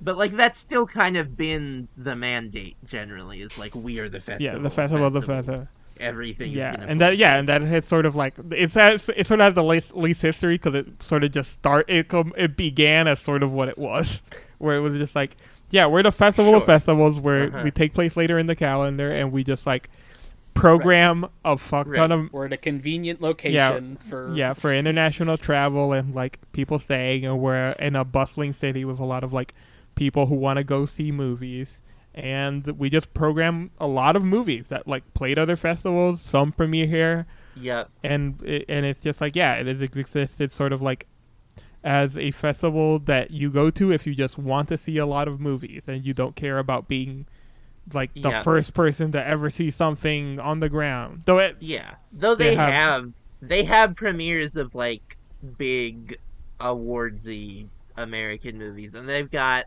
the platform section, which has been mostly geared towards premieres that was started like 6 or 7 years ago as their like competitive section, and has had stuff like Moonlight and Jackie and Martine Eden, which was also in Venice Yeah. competition. yeah, and it's like But yeah, its so, segments are more like different from all these European festivals, which have like this like clear distinction of like these are the competition films and they're not. This is more like I'm not gonna say genre because that's not the correct word. No, it's just like it's more geared. It's just like such an audience festival. It's more geared towards like these are the types of movies that a specific person might be coming here to see. Yeah, so it's like contemporary world cinema, which is like a lot of that is what it says on the tin. There's Discovery, like those are like first and second features. Gala presentations, those are like high profile films, which like sort of Yeah. fit into it. Premiere in the Roy Thompson Yeah, Hall. premiere in the for Thompson. Also, it's like it exists as sort of like that is like its biggest Oscar bellwether of just like a lot of like Oscar people Sure. will come in conversation with that is just conversations with filmmakers. Masters got cut. They don't have Masters No more anymore, Master. which is one of the signs of like something not good going on. Midnight here. Madness. Uh, Midnight Madness. Yeah, this they didn't. I don't think they ever announced it. It's just like they announced the festival lineup last year, and there was no Masters section, Yeah. and it was like, Platform, as Jesse said, it's like a competitive segment with like these different sort of premiere movies. it's the only juried, Yeah. Though, yeah, except for some of the shorts ones. though it's like weird. It's like I don't think I ever have had any consciousness of like what one platform really. I think Sound of Metal won platform. Sure, it sounds metal. No, I think that it was just in. I think platform. Martinetta. It was it. No, yeah, I think Martine Eden won that year. Is that? Is it- No, Martine Is Eden. it I like don't know. Anne Yeah, at you're right. 13,000 That, like, feet or whatever? I think they would like people to know what one platform, but Yeah. yeah, You know, films that have played platform, like films like Jackie. We all saw Her Smell by previous guest Alex Raspberry there. Friend of the show, yeah. Prime Time, which is like television. Shortcuts, which is like short film sections. Special presentations, which is like high profile films that like don't get gala. So that's just like this is a big movie and we're just like sort of playing. yeah, it's Yeah. just like here's Yeah, some more. It like I sometimes the distinction between a gala and a special presentation is just like more talent. was Yeah, able more to talent. come for More the talent was gala able to film. come and they like walked the red carpet, or they just showed up for a Q&A. Like Yes. that is sometimes just the only sort of difference. TIFF Cinematheque, which is like that is sort of more of its restorations, old That's movie the- section. Yeah, TIFF Kids and TIFF Next Wave. That's films for kids, and then Wavelength is experimental films and art films that also has like short segments in it, right? And yeah, those are all the segments, and it's just like it's like what we described and what we've always talked about TIFF. That it is a festival designed for people to go to it and watch a lot of films. Yeah. yes, and like it, I think historically has been one of the most accessible festivals, even in terms of like cost. That has become a little less true over the last maybe 15 years, but it still is like you can go to TIFF. It's one of the festivals that's like It's certainly Toronto residents go. It also, even if it's not as catered to them as it used to be, it's also like it's a good festival to travel to. I think it used to be the best one, and it's not clear that that's true anymore. Which I don't know. We've talked about this probably on the podcast and also privately about just like kind of Toronto versus New York and how those two festivals are positioned. Yeah. I don't know, do you want me to get into like what my specific concerns about the direction of Toronto are? Sure. I mean, if you could make them brief. Sure, I mean like sure, obviously like Cutting Masters is like not good. Like it's like where's the Hong Sang-soo movie gonna play? But in general it's just like I have been told that, I mean, yeah, it is definitely the case that they have become more interested in getting premieres at the expense of the kind of festival of festival things that they have historically been. Which, like, early on in doing that, it's like it led to them having the premiere of If Beale Street Could Talk and the premiere of Widows, which was like, this is cool. But now it's like I've been told there specifically are quotas on the amount of like films from Berlin and Cannes that they have, which at that point it's like this is what people want to go to the festival for, is to see these movies that are going to be tough to see. Like those Berlin and Cannes movies are ultimately going to be harder to see than like the whatever big premiere that TIFF is going to get that probably is just going to play in theaters in the United States at some point. So yeah, and like I think I've also like heard concerns of their current programming also being like too conservative and like sort of even beyond the way that Cannes is like sort of afraid to program films that might be like seen as controversial. It's just like I don't know, you know, we'll see what TIFF looks like in 5 years. I'm sure their profile will still be fine, but it might just it's easy for me to see a world where like in 5 years it's like if you're like a cinephile and you want to go to a festival, people are not telling you that the one you should go to is Toronto. Whereas in the past that felt know. like the easiest sell in the world. Just if somebody Yeah. came up to us, It's just like they've got somebody came up to us and asked us what they've got 300 movies. what film You go festival there. you want to go to. You go to Toronto because it just has the stuff, and you will. Yeah, it's kind of just Right. a one size fits all answer. Like it's gonna work for Yeah. everyone. Yeah, right. The you know, it's got geographically, it's pretty convenient to get to like everywhere pretty easily.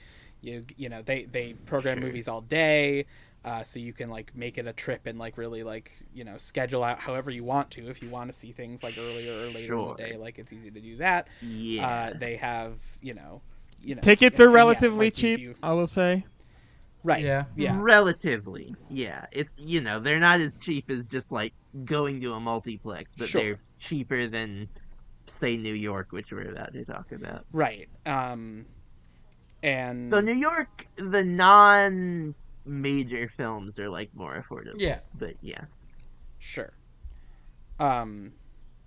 And I had another point, but I lost it. Yeah, I think the price point specifically is like, at least when I was there, it's like $20 for a regular, $20 Canadian for like a regular screening and $40 for a premiere. Something like that, yeah. Yeah. And I think New something York was that. like 30 and 40 or 25 and 45 or something like that. I guess it's like exchange rate dependent, but I still Yeah. I still would hesitate to see a world where in which New York was like that much was ever cheaper than Toronto. Really, Yeah, I Sure, don't yeah. think that's a Yeah. ridiculous. They also have like decent passes. As Andy said, Toronto's like a Yeah. nice city with Yeah. plenty of places to stay. It's like, Yeah. You can walk yeah, around. it's just like it was just like an easy place to go to and just watch a bunch of shit. Get a coffee crisp, get a Big Turk, have some ketchup flavored potato chips. Yeah, do Canada. Mhm. Exactly. You can hang out in the light box for 5 hours in between movies. See Bella. Yeah. What all the cool kids do. in Bellatar Toronto. Yeah. Less pleasant hanging out in the light box for 5 hours during a pandemic. I can imagine. Yeah, I can certainly imagine. But anyway, You can go get some pasta. anything between Toronto and New York. I mean, we didn't really talk about like People's Choice. Is, Yeah. like Yeah, the big sure. prize there.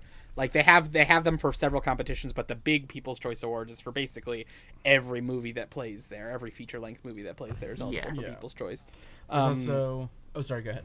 Which like they're very like telling everyone to vote. Like Yeah. it's like Yeah, if you're attending yeah. a screening at the film festival, they're telling you please vote for the People's Choice if you like. It's also this it's movie or also a whatever. psyop, but we don't need to get into this. And also, shout out to the volunteers. They love the TIFF volunteers. You think about like the TIFF pre-roll footage. It's always like Girls People's Choice, weird like Apple commercial, or like L'Oreal. Visa commercial, Bell.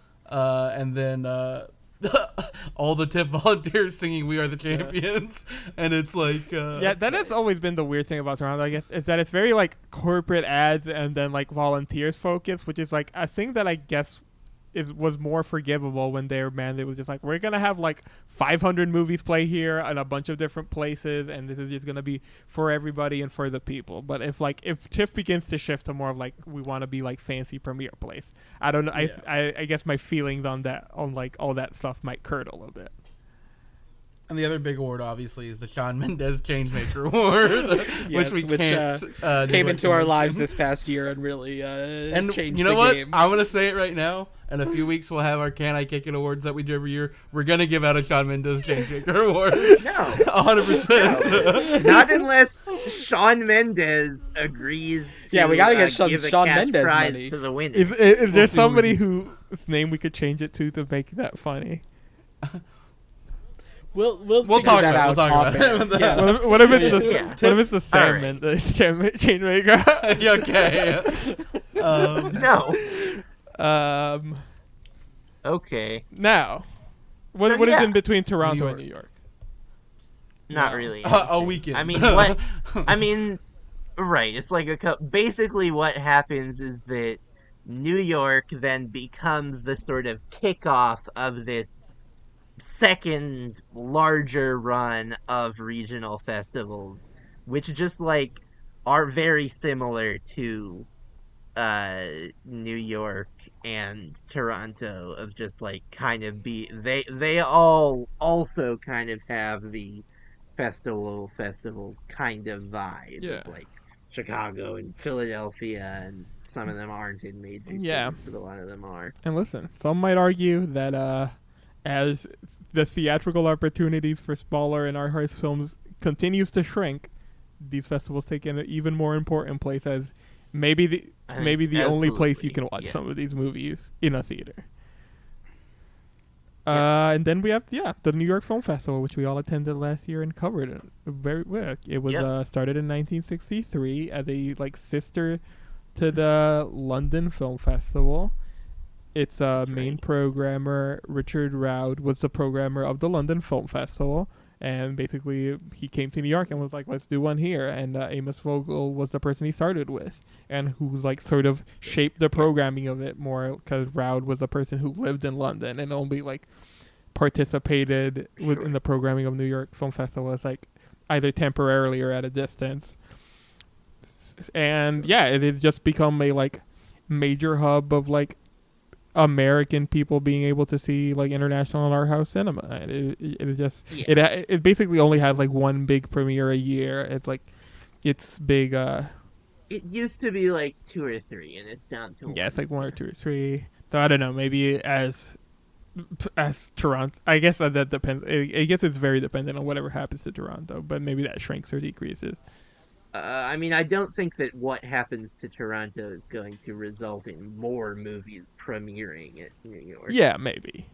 And it's just It might result. It will result in more movies having their American premiere. Yeah. In New York. it's sections. It has no awards basically, right? It doesn't even have like a Yeah, No. not a competitive festival at all. Not even like a People's Yeah. Choice Award. its sections are its main slate, which is like its main like movies it's programming. And that's like always been the kind of central thrust of the festival is the main slate. And then the other sections that currently exist are all advents of the current programming team headed by Eugene Hernandez and Dennis Lim. Yeah. Spotlight, which is just like Spotlight's weird. It's just like, it's like that's like its premiere. big Yeah. movies. Right, they Yeah. do red carpets for them, I feel like. Sure. A little- Yeah, it's just like movies that are kind of in the zone of something that would maybe be in one of those. So they have like the opening, closing, and centerpiece slots. Right, and it was like, that what are if we were able part to of have the more main of those slate. slots? So they Yeah, they it's invented kind of like Spotlight. that. Yes, but they're not in the main slate, which is kind of like there's maybe a minor level of prestige that is lost there, but like it's fine. Revivals, which are old films. Revivals. Yep. Sidwood. Currents, which is like Currents, which I is another section of a film festival that I really like. Though I feel like the 2020 Currents maybe I responded to more strongly than the 2021 Currents. But yeah, that comes out of like they've had sections like views from the avant-garde or projections. They're just sort of like their home for more experimental or newer filmmakers. and it has films like regular length films and shorts. Yep. Yeah, all of the shorts go in Currents now, which was not like there were shorts in productions, and then there was also a short section, which was like the previous sort of configuration, which I think was a little weird in 2020, where like they had this kind of like opening short section that like didn't fit with the rest of Currents. But then in 2021, they sort of didn't have those like slightly more mainstream narrative shorts. So, yeah, and that's And then there's Talks is the fifth That is section, Talks. which is It's just Talks. the Talks. Yeah. so. The New York Film Festival matters because it's just sort of it is a film festival in New York. It is a film festival in Right, one sure. of the largest film hubs in the world. So Right, and media. yeah, hubs media in hubs the in the world. like, Yeah. And it is program like the leadership is Eugene Hernandez and Dennis Lim. They have different titles. I guess I don't know what exactly each of them titles is. Yeah, I mean, I think like the impression given off is that they are both involved in the like programming of films, but like Eugene Hernandez is like a little more in charge of like sort of organizational things, and like Dennis Lim is maybe more like specifically like these are the movies, and like Dennis Lim also is the head of programming for Currents. Yeah. And they just program really good movies. That's sort of all we can say about New York. Yep. It's just Yeah. like if Yeah. you are a person who is into film enough to just like really want to go to a place where you will get like a pretty good picture, a pretty good and high quality picture of international cinema and like good big movies. Yeah. It's like it's hard to find a place better than New York. Like obviously like the thing that Toronto had always over all of it, over to New York always was like, well, they could just have every movie that plays in New York plus like 200 other movies, Right. because Right, I mean, and like there would always be some movies, like both some big movies and some like smaller, weirder movies that would be at New York that wouldn't be at Toronto, but Toronto would make up for it by being like, we've got 250 movies. And now it's kind of like, well, you're gonna. I personally feel like I I will get a more complete view of like the year in film, uh, inarguably from going to New York than Toronto. Of like the types of movies that I'm interested in, obviously. Yeah. We all Yeah. went last year. We all talked about it. We all had a good time. We had a great time. Yep. We had a ball. Colin, anything to say? It is really long. It's Only long. Yeah, that's I right. stayed for the whole thing. It's- That's the thing that makes it. It's hard Tougher because as, it's like, like a 3 weeks trip. long. It's It's only 2.5. Sure, they only show Fewer movies screenings. in the evenings. Like you can like Evenings and weekends. they only have 4 screens. Mhm. With occasional like they'll occasionally like borrow the IMAX or whatever, I guess, right? Like Or like this year, they also did some like they had a few screenings. right, in, they'll like, do theaters satellite around things the at like city. BAM and things Yeah. like that.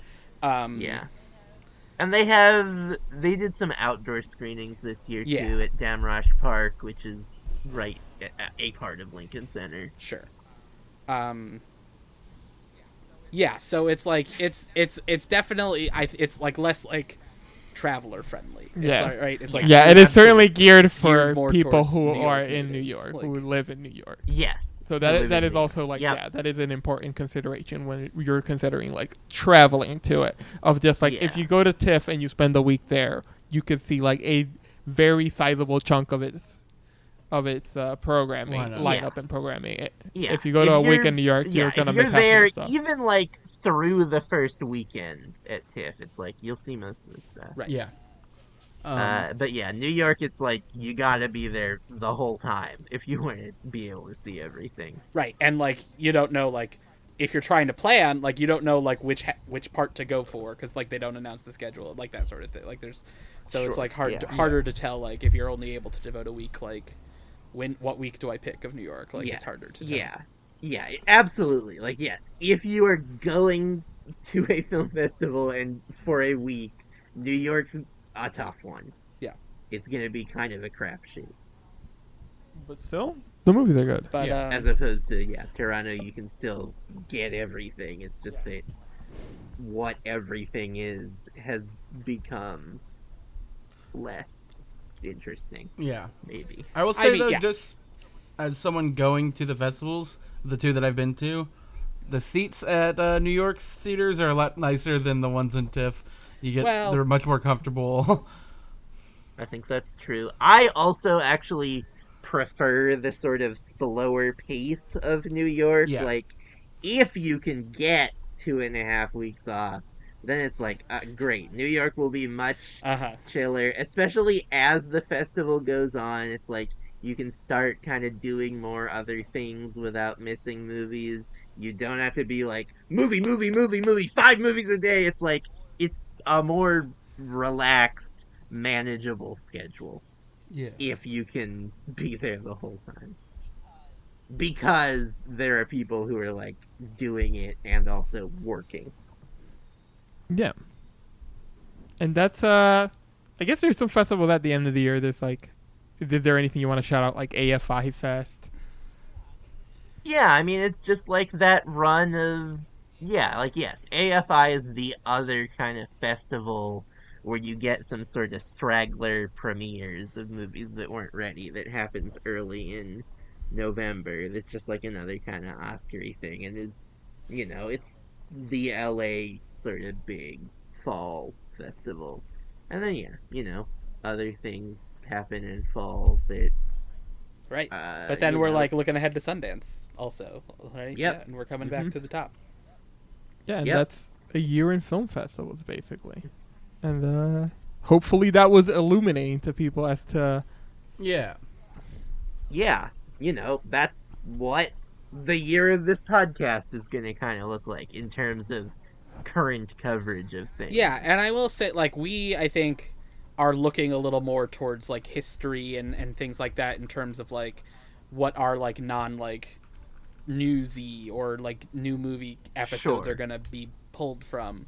So like this is sort of like, I think like a little bit of like a roadmap for our year in terms of like we're interested in looking at these festivals a little more closely in their history and Yeah. what sort of things play at Yeah, them. and like I So, said at the top, like um, this way, like when we talk about those things and we do episodes about those things, you can know the context under which we are talking about them. Like if we talk about the sort of why this might premiere at Berlin and not premiere at Cannes, or why it might premiere at Venice and not premiere at Right, Cannes, yeah. you know why, you know where those thought processes come from and why we think of like programming decisions, and like why these things Yeah. matter and why they each have their own particular like culture and identity, which is like maybe a thing that could be lost at a distance, where you're just like, this is just a place where they play a bunch of movies, where so like there are very specific political and geographic and time of year based like designations of like why certain film festivals are certain ways. A lot of these regional festivals that we sort of are talking about as if they're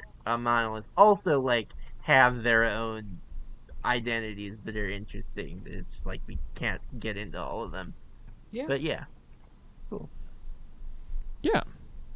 festivals, they're fun. Go to some. Yes. Yeah. Support them. You'll get to see cool movies. Listen to this podcast about them.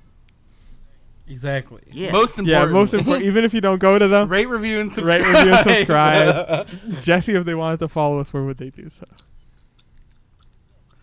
Yeah, you can follow us on Twitter at Can I Kick It, or on Letterboxd at CIKIPod, or you can email us at canikickitpod, all lowercase, at gmail.com. We'd love to hear from you, and if you've got any questions, we'd be happy to answer them.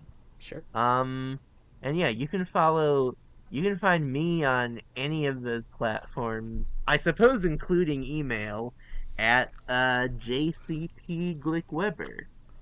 Weber has 2 B's. Yep. Oh, yeah, we plug Yeah. things. I can look at my, I've got a new media diary like Soderbergh, so I can find something to plug. I'm gonna plug, Minecraft. We've been having a lot of fun on the Minecraft realm lately. Fun game. Classic. Mhm. My name's Andy. You can find me online at AndyTGerm, ANDYTGERM, Twitter, Facebook, email, whatever. Instagram. Why did I go back for that? There was no reason to do that.